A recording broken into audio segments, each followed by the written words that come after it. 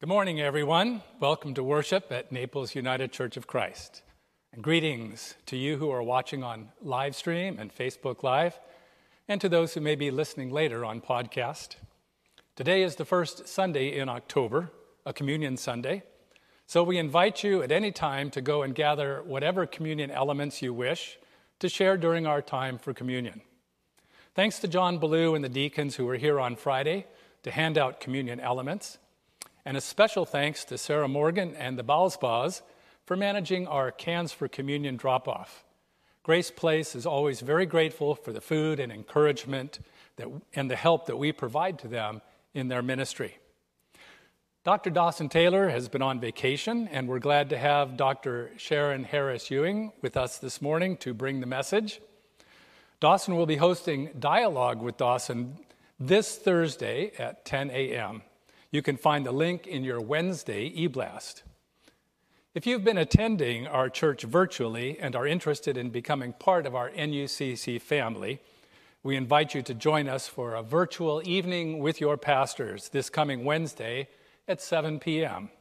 Simply email Wendy at wendy@naplesucc.org for your Zoom meeting credentials. The next opportunity for joining will be next Sunday, October 11th. A couple of fun and inspirational opportunities are coming your way. This Thursday, October 8th, Dr. Deb Kaiser-Cross will be offering a 4-week class entitled, What's Your Spiritual Type? This Zoom class will run from 9 to 10:30 in the morning. To sign up, just follow the class sign-up link in your weekly e-blast, or you can call the church office if you need to be added to the e-blast. Also, a week from this Wednesday, October 14th, the Clergy Roundtable will resume as we study the book Forgive to Live, subtitled How Forgiveness Can Save Your Life. If you need a book, we have some here at the office on hand, and for $20, we can send it directly to you. For assistance, call Chelsea at our church office or send your request to books@naplesucc.org. Both of these opportunities and more can be found in your copy of our new quarterly publication on Eagle's Wings, which should be reaching your mailbox this week. You can look for it. And finally, following worship, as always, we invite you to join in the virtual gathering place to visit with your fellow members. To participate, just click on the virtual gathering place button from yesterday's e-blast, or if you didn't receive one, please call our church office right now at 239-261-5469. We will take your name, email, and phone number and email you a link so you can join in. That's our announcements for today. As a growing congregation, let us center our hearts and minds as we prepare for worship. Would you join with me in prayer? Ever-present God, may the words of my mouth and the meditations of all our hearts be acceptable in your sight, our rock and our Redeemer. Amen. On March 11th, 2017, New York Times columnist Ross Douthat wrote a piece entitled, Resist the Internet. It's time to turn to the real threat to the human future, the one in your pocket or on your desk, the one you might be reading this column on right now. You know it to be true. You are enslaved to the internet.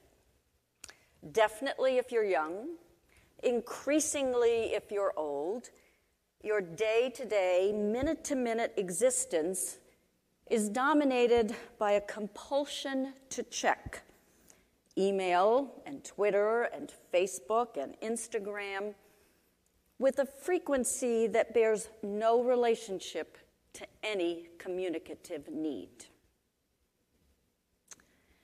Douthat's words hit home.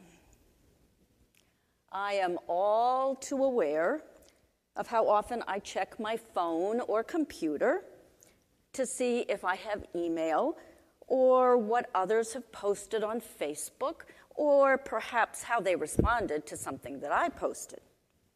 I interrupt and distract myself.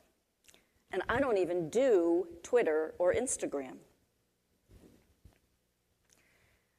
3 years later to the day, on March 11th, 2020, the World Health Organization declared that COVID-19 was now a global pandemic. Within a short time, schools closed. They opened later online only. This fall, schools wrestled with hard choices. Some gave parents the options to send their children to in-person classes. Others offered only virtual learning. Since March, my 8-year-old granddaughter, whose parents and teachers had always severely limited her screen time, has become so proficient on the internet that she is now teaching me some new Zoom tools. No, this is not a sermon about the internet. But it is about the things in our lives with the potential to enslave us, to become addictions, and perhaps even idols, to which we are more devoted than the God whom we worship.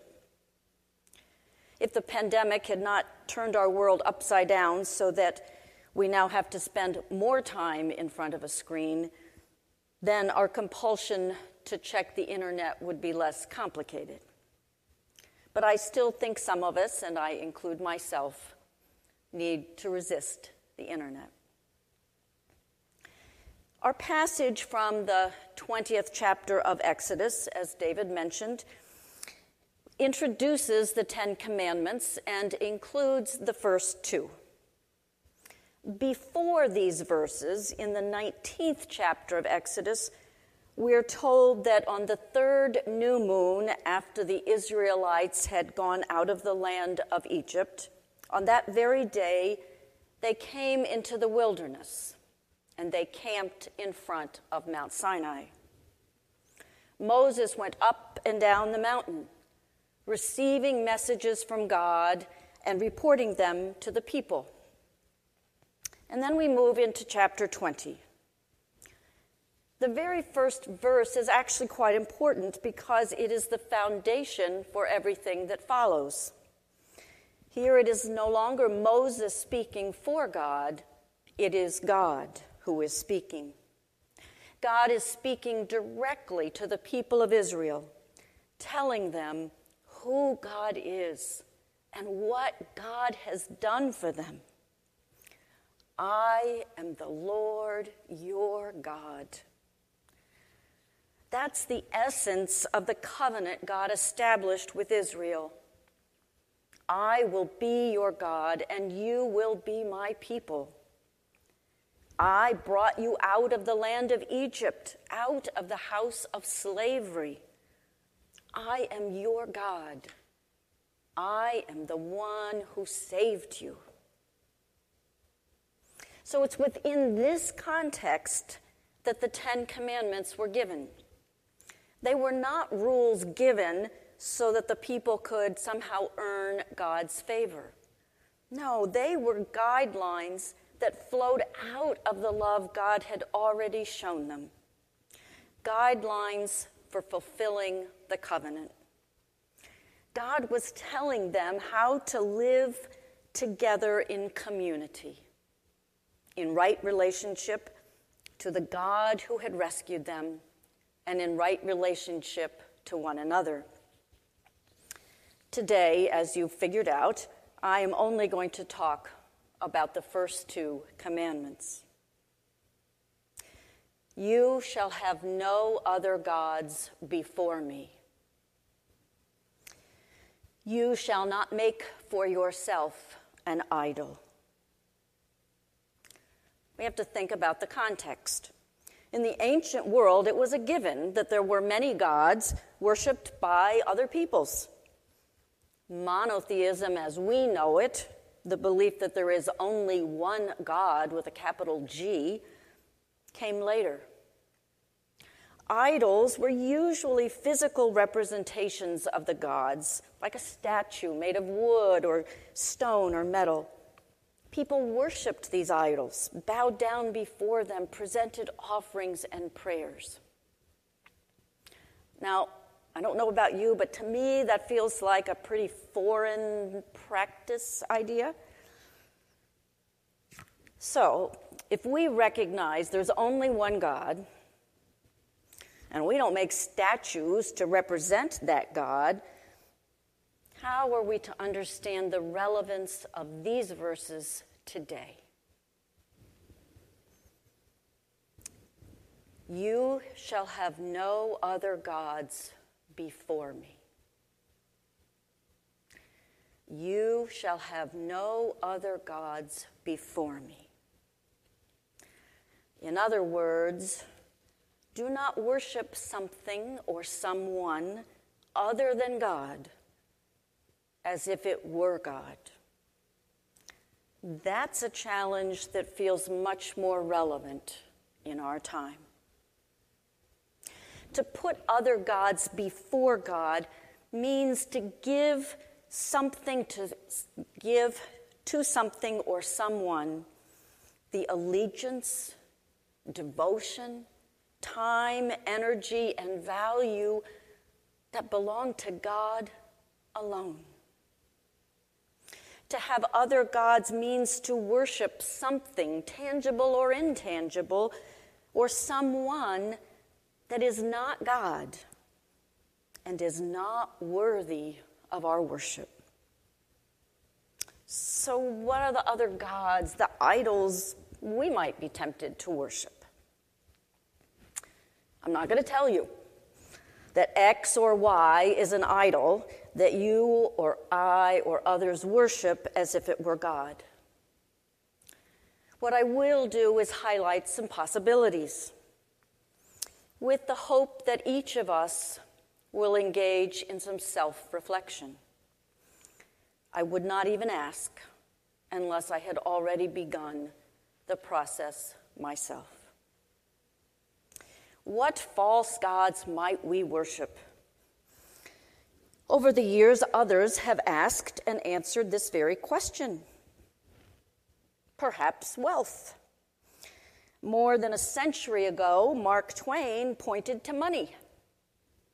In one place he said, "Some men worship rank, some worship heroes, some worship power, some worship God, and over these ideals they dispute and cannot unite.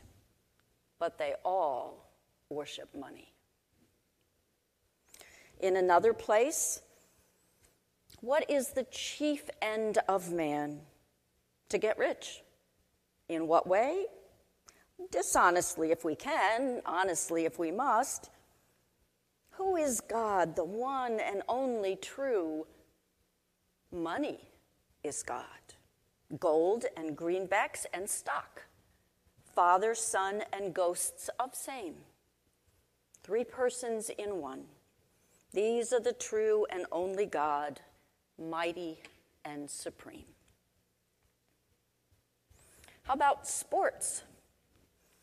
35 years ago, a professor of religious studies at Penn State said, "Sport is America's newest and fastest growing religion, far outdistancing whatever is in second place.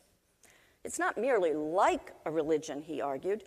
Sport can and does provide its followers everything that traditional religions have provided over the centuries. Sport is religion for growing numbers of Americans. Or Google. Just 2 years ago, an article in Esquire suggested this possibility. Our brains are sophisticated enough to ask very complex questions, but not sophisticated enough to answer them. Since Homo sapiens emerged from caves, we've relied on prayer to address that gap. As Western nations become wealthier, organized religion plays a smaller role, but the void between questions and answers remains, creating an opportunity. As more people become alienated from traditional religion, we look to Google as our immediate, all-knowing oracle of answers, from trivial to profound. God is our modern-day God. Google is our modern-day God. In the year 2020, in the midst of a pandemic and 4 weeks before an election, I wonder about other possible idols. The past. A few weeks ago, Dawson preached about the Back to Egypt Committee, based on the story of the Israelites who were so discontent in the wilderness that they wanted to go back to Egypt, where they were slaves. In an uncomfortable present and in the face of an uncertain future, I sometimes fear we idolize the past, whether it is last year or the 1980s or the 1950s. We want things to get back to the way they used to be, forgetting, perhaps, some great injustices that have been exposed by the disproportionate effect of COVID-19 on people of color, to cite just one example. Perhaps we need to think about what some call a new normal, and your clergy team likes to call a preferred normal. What is the better future to which God is calling us? Youth. Usefulness. Writing in what he called a pandemic diary, a Mennonite pastor in North Carolina wrote, "To honor the older generation is a commitment against idolatry. Ours is an idolatrous society ready to abandon people deemed no longer useful." Quoting a Dominican priest's interpretation of the fifth commandment, to honor one's parents, he said, "To respect people just because they are images of the God of freedom, even though they are no longer any use, is a test of the worship of God alone." The idolatrous society will characteristically neglect and try to forget the aged. Our nation. Most of us have bemoaned the polarization of our country, the lack of civility, the apparent inability of people with different viewpoints to work together toward the common good. To that concern, I would add what sociologists call American civil religion, the tendency to conflate faith and the flag, Christian ideals and national interests, taking healthy patriotism and injecting it with religious devotion can lead to worshiping the country above God. So, the internet, success, money, our work, sport, the past, Google, material possessions, usefulness, family, education, a political ideology, the perfect body, celebrities, alcohol, our nation, power itself. What potential idols would you add to the list? We live in a culture that holds up for absolute veneration many things, and even some people. It's not that any one of them is bad in and of itself. Indeed, most are good when kept in perspective, when valued for how they contribute to our ability to live as responsible citizens in community with one another. They become idols, false gods, worshipped above our God, when we grant them allegiance and devotion beyond their worth, when they become more important to us than the commitment we have made to love the Lord our God with all our heart and all our soul and with all our mind and with all our strength, and to love our neighbors as ourselves. This is Worldwide Communion Sunday, when Christians around the world gather as one to feast at the table prepared for us by Jesus the Christ.